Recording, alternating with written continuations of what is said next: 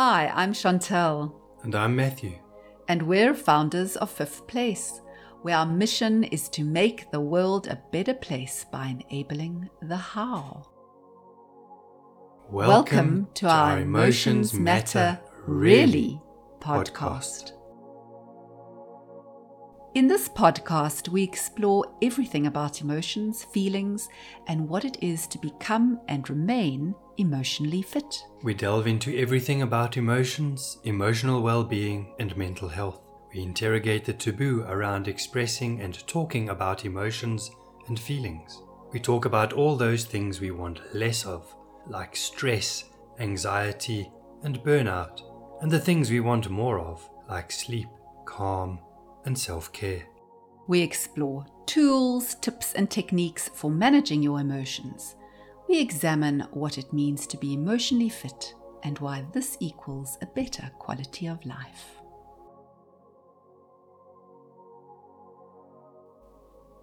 Do you ban?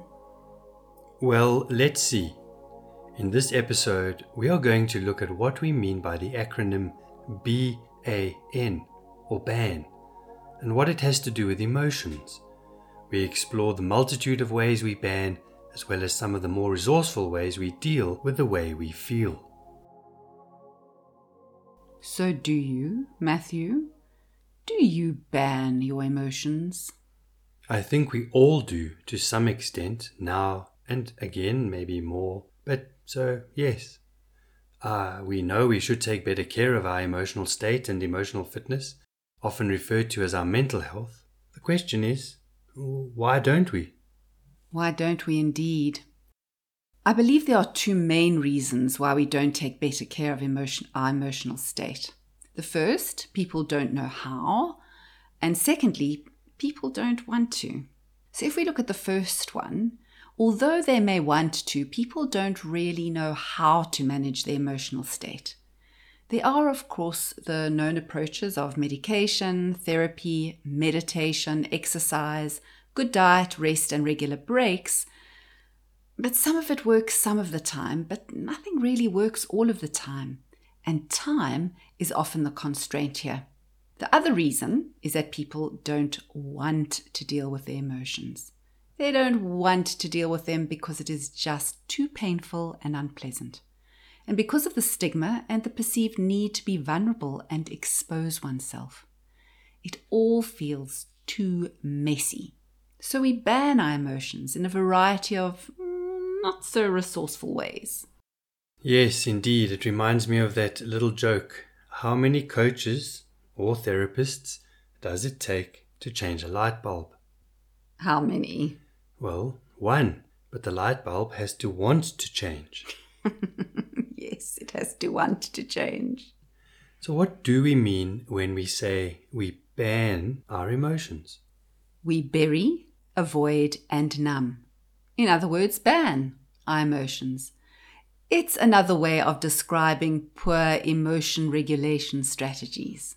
Yes, a number of research studies have shown us the connection between banning emotions and the quality of our physical health. Having poor emotion regulation strategies is a risk factor for developing heart diseases. Stress and suppressing emotions can contribute to irritable bowel syndrome or exaggerated symptoms. And did you know that there's even a link between emotional stress and diabetes? Wow. And it doesn't matter what the emotion is. Sadness, anxiety, anger, frustration, isolation, humiliation, you name it. Burying, avoiding, or numbing the emotion puts additional strain and stress on the body. Think of emotions like waves on the shoreline. They should roll in and roll out. Only when they get stuck in our body do problems occur. So banning emotions are the unresourceful strategies we employ to deal with our unpleasant, painful emotions. And you know, Matthew, when we do our workshops, we ask our participants for examples of banning, and we get a long list of these. Participants come up with them pretty quickly and easily because we've all done some of them at some stage. So let's go through a few of the more popular, in inverted commas, strategies for banning our emotions. Okay, The first banning strategy that comes to mind, because we see so much of it, is unhealthy eating, like too much greasy fast food, too many empty carbohydrates, and way too much sugar. The interesting thing is that initially stress shuts down the appetite. This is because the adrenaline that is released initiates the fight and flight response, which temporarily puts a hold on one's desire to eat. But then, if the stress continues, another hormone is released, this time cortisol, which increases your appetite. So from a research perspective, what it shows is that unfortunately, eating the fast food, the burgers, chips, sugar-filled donuts, and so on, seems to have a positively received feedback effect that dampens the stress response. So this food literally becomes the comfort food that we talk about. So we fill ourselves up to feel better while not attending to the underlying reason for the stress or distress. And as a result, we invariably will put on weight, and now we have another problem to deal with. And then, maybe, coupled with this, we feel bad about putting on the extra weight. Yet another problem. Oh yay, it's a vicious cycle. No wonder we all gained weight during lockdown. But on the other side of the unhealthy eating coin is not eating enough. This can be as a result of redirecting our focus from what we cannot control, that is the way we feel, to what we can control, and then being overly controlling about what goes into our bodies. In this case, there's just too much focus on how our body looks, or rather how we perceive that it looks, rather than on how it and we feel. This is a form of avoiding. So this control can be taken to the extreme of self-starvation, also known as anorexia nervosa, or in binging and purging, known as bulimia. The next example of banning is one that is not only socially supported, but one that we love to lean on. Who hasn't said, "Oh, I've had such a stressful day, I need a stiff drink"? Alcohol or drugs is a favorite go-to strategy for masking unpleasant and difficult emotions. And you don't need to be addicted to use alcohol and or drugs to relax, calm your anxiety, or numb yourself. And again, addictions are not actually the problem. They are a solution to the problem of dealing with trauma, depression, or stress, and other difficult emotions. Okay, so another one. Put your hand up if you have ever been overly attached to your screen. Yes, here's looking at you, phone. That one that sits in your hand and is almost an extension of it. Can you get immersed in your social media feeds and channels? I know how easy it is to get lost in the endless scrolling. It sucks me in. And the next minute I've wasted 15, 20, even 30 minutes of my time. And I say wasted because often it's mindless scrolling, up, down, left, right, going nowhere and achieving nothing. Yes, and social media can be particularly addictive because when a person posts a picture and they receive positive social feedback, all those likes and hearts, this stimulates the brain to release dopamine, rewarding that behavior and perpetuating the social media habit. And talking about screens, what about computer or video gaming? There have been some scary stories of teens and young adults just disappearing into those games. Oh, not just them. I've also seen many older adults disappear into these too. I have a nemesis that sometimes takes me on a long detour during the day to try and win shields. And when I was in a less than healthy space in my life, I could go for hours gaming long and late, deep into the night. And continuing on the subject of screens, there is the mindless TV and series binge watching.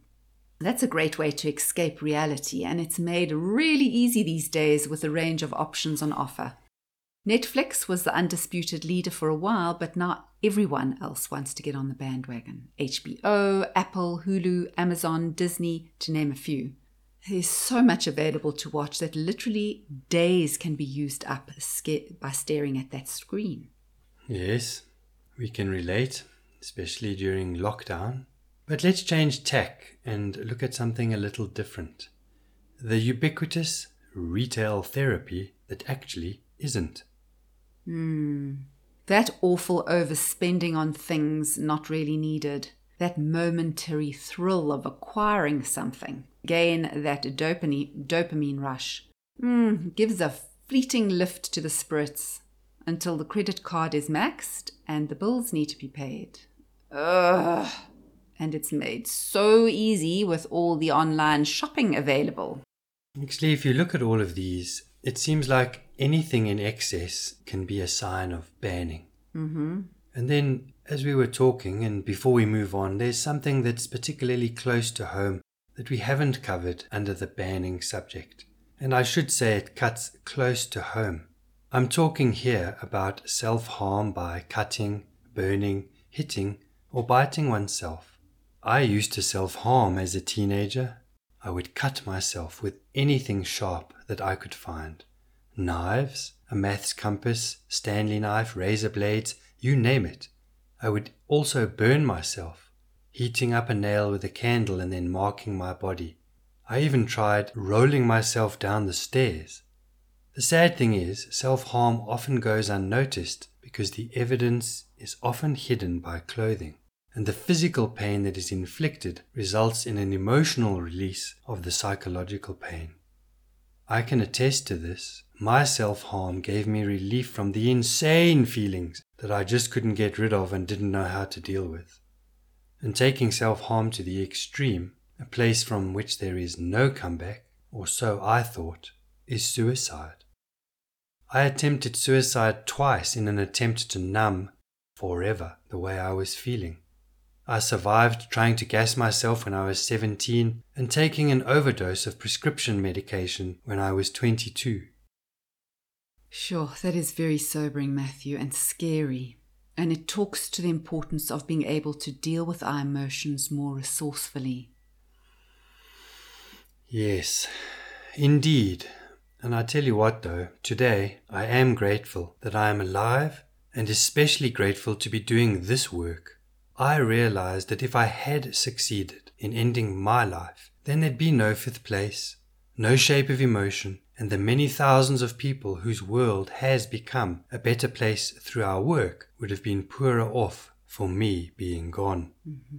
I realized too that all of us have a gift to give the world, and it's actually our job to discover it, hone it, and share it with the world. There's no one like me, or like you, or even you.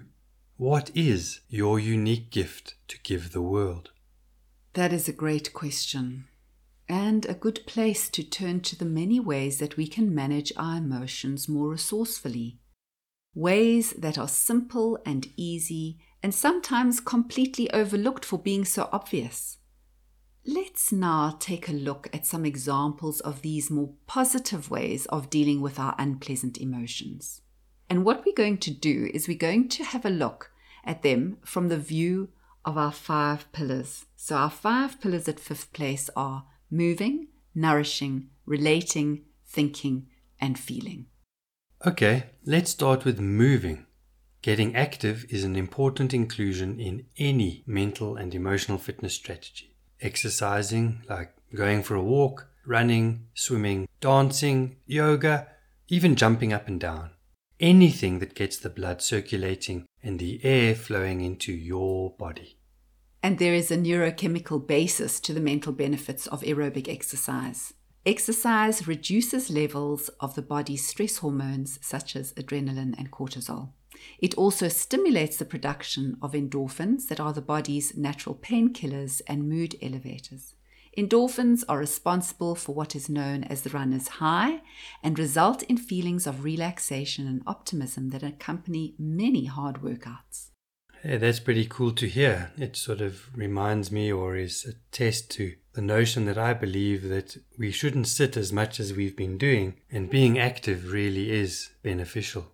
And I guess as you tone up and become trimmer, you will feel an improvement in your strength, your stamina, and your self-image will get a boost too, which will in turn then improve your mood, your outlook, and you'll feel that lovely sense of achievement. Yes, Indeed. And now let's move to the next pillar, which is nourishing. And in this case, nourishing covers a wide range of elements that includes but is not limited to eating well. Yes, usually if you think about nourishing, you want to focus on food, but let's start the list with something that's maybe not so obvious. Nourish yourself by getting into nature, into the sunshine and the fresh air. Vitamin D has been shown to be lacking in people with anxiety and depression, and this is then all the more reason to get more of those rays. Research done in the United Kingdom found that people visiting and noticing nature was very important in supporting their well-being. Our favorite thing about this particular piece of research is that the researchers used the term connectedness to describe the ideal relationship that one can have with nature.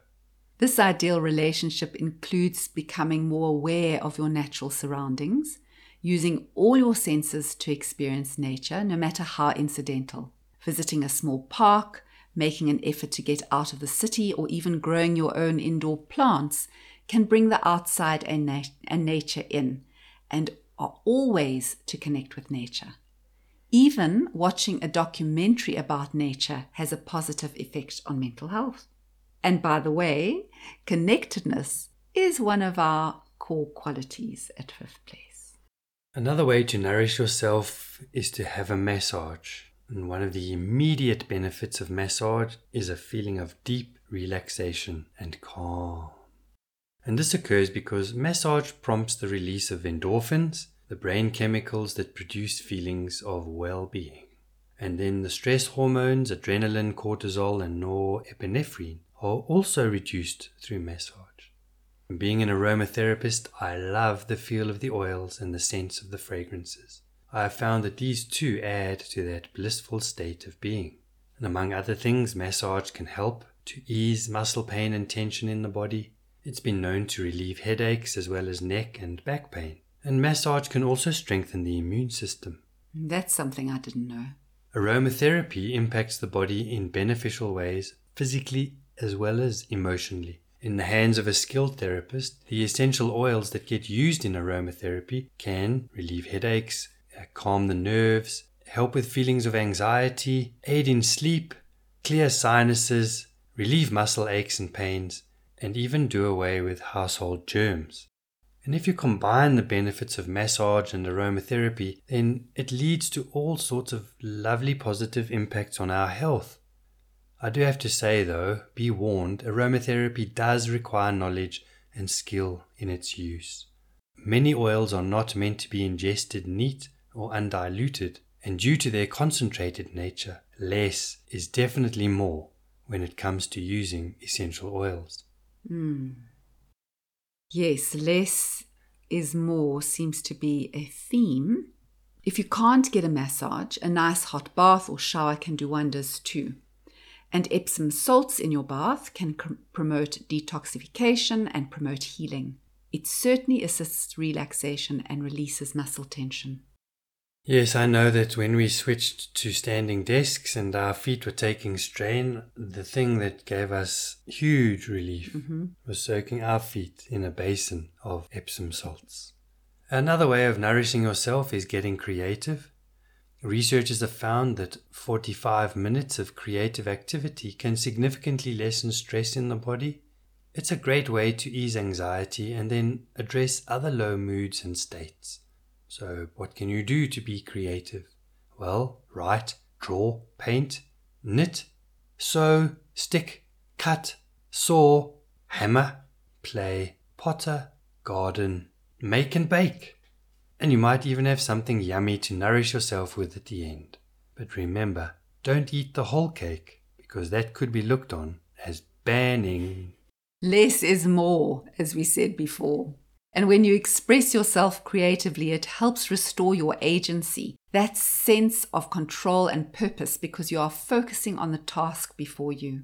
This helps you forget your worries and feel more at ease. Creative ventures also help fight anxiety as they activate the parts of your brain that process emotions. Music and art, for example, can help to calm brain activity and allow you to feel a sense of emotional harmony. Plus, Once you've finished with the project, you'll have the sense of purpose and fulfillment, and this can help decrease stress and restlessness in other aspects of your life.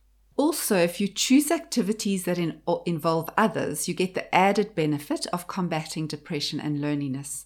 So things like dance classes, art classes, pottery groups, and other social activities can be very helpful for those suffering from emotional distress. Think about it. When you are completely engaged doing something that is creative, you get into the flow. Your body releases dopamine, and this reduces anxiety, boosts your mood, and even slows your heart rate. It's interesting to note, but not surprising, that the pillar with the most resourceful examples for dealing with your emotions is the nourishing pillar. Yes, indeed. I must say, all that talk of cake, well, anyway, let's move on to the pillar of relating. Relating, for us, is about connectedness. And in this case, it's that social connection with friends and family. Interaction with those you like and trust can really help to lessen your worries. The National Alliance on Mental Illness in the United States identifies 3 beneficial elements that having a community provides, and they are belonging, support, and purpose. Belonging is about having a sense of community that allows you to be part of a group as your true self, while having your most positive qualities acknowledged and embraced. So you feel that you belong because in this community or group you feel safe to be who you are and then are validated for being that too. The second one is support. When you're feeling down or struggling with something, having somebody to call and talk to can make you feel cared for and safe to help you work through your emotions. And then feeling a sense of purpose in your group or community because you are able to give support and be part of the solution too.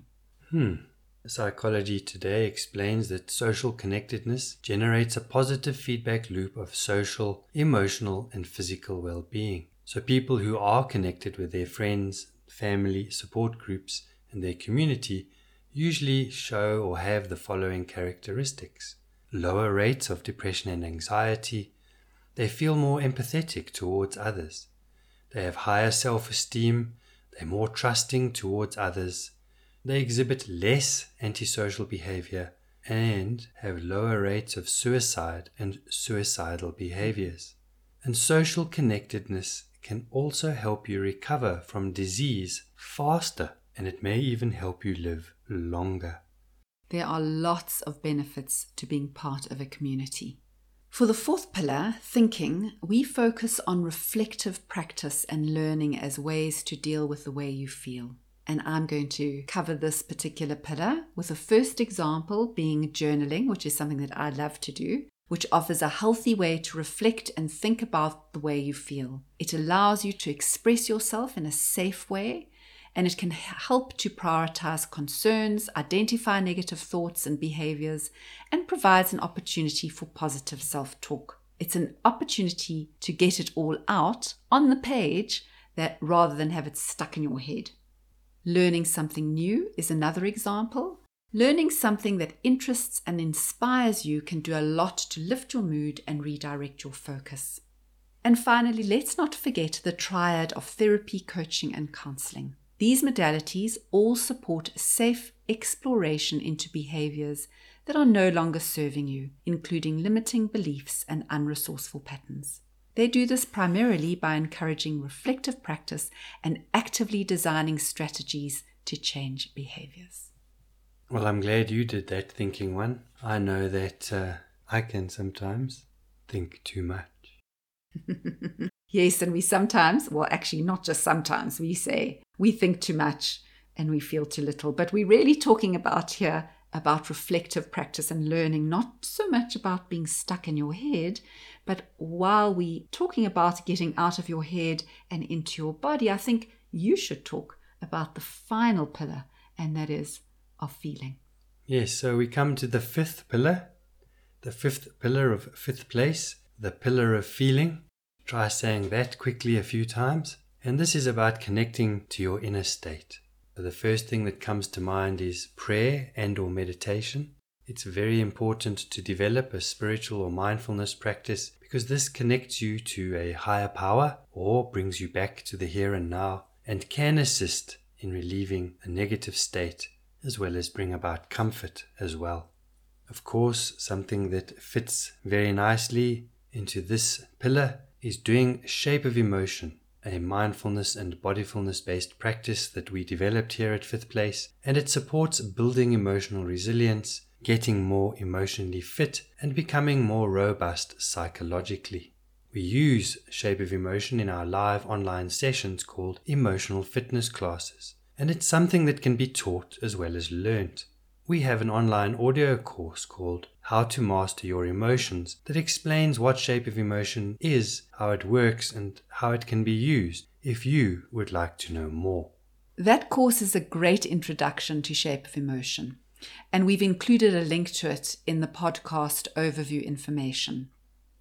I think it would be a useful exercise to take some time for yourselves to take stock of the ways you manage your emotions, to become aware of your emotional state, and then to consider what you do to deal with the way you feel, but with no judgment, and considering both the unresourceful as well as the resourceful practices you engage in, because we all do a bit of both. And yes, doing a list like this can grow your self-awareness around how you manage your mental health and emotional fitness, and it also gives you something that you can then work towards, choosing time to work with and maybe cross off some of those things, change behaviors and so on.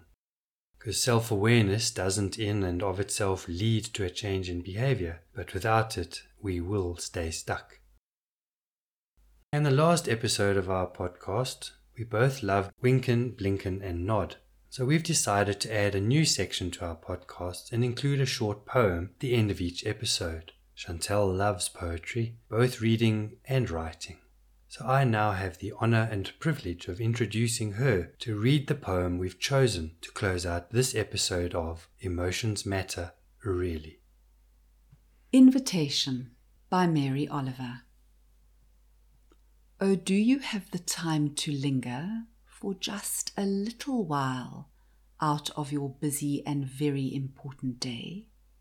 For the goldfinches have gathered in a field of thistles for a musical battle, to see who can sing the highest note, or the lowest, or the most expressive of mirth, or the most tender. Their strong, blunt beaks drink the air as they strive melodiously, not for your sake, and not for mine, and not for the sake of winning, but for sheer delight and gratitude.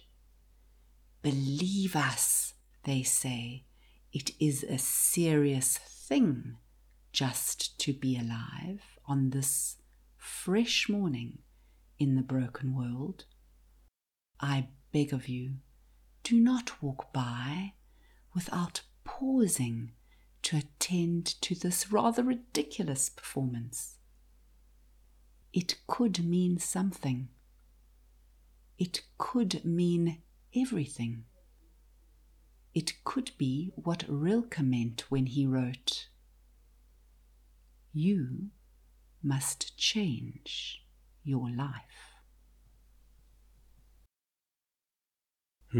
How beautiful. In a world of endless distractions, many of them disconnecting, Mary Oliver's poem asks for you to pay attention, particularly to the things you might take for granted. If you pause for a moment, even for something as seemingly inconsequential as a few birds singing, as she so beautifully described, maybe just watching the clouds go by, looking at some flowers, then you too may find unexpected joy in these experiences. So until we meet again, be kind, be gentle, be creative and caring to you. And from me, Chantel, bye for now. And from me, Matthew, whatever you pay attention to, may it bring you much joy. and bye for now. If you enjoy this podcast and haven't done so already, please subscribe. You can also find out more about what we do by visiting our website, fifth.place. Yes, that's all it is, fifth.place, the number 5th.place. And just a reminder that if you wish to learn more about Shape of Emotion, we invite you to take our mini audio course called How to Master Your Emotions.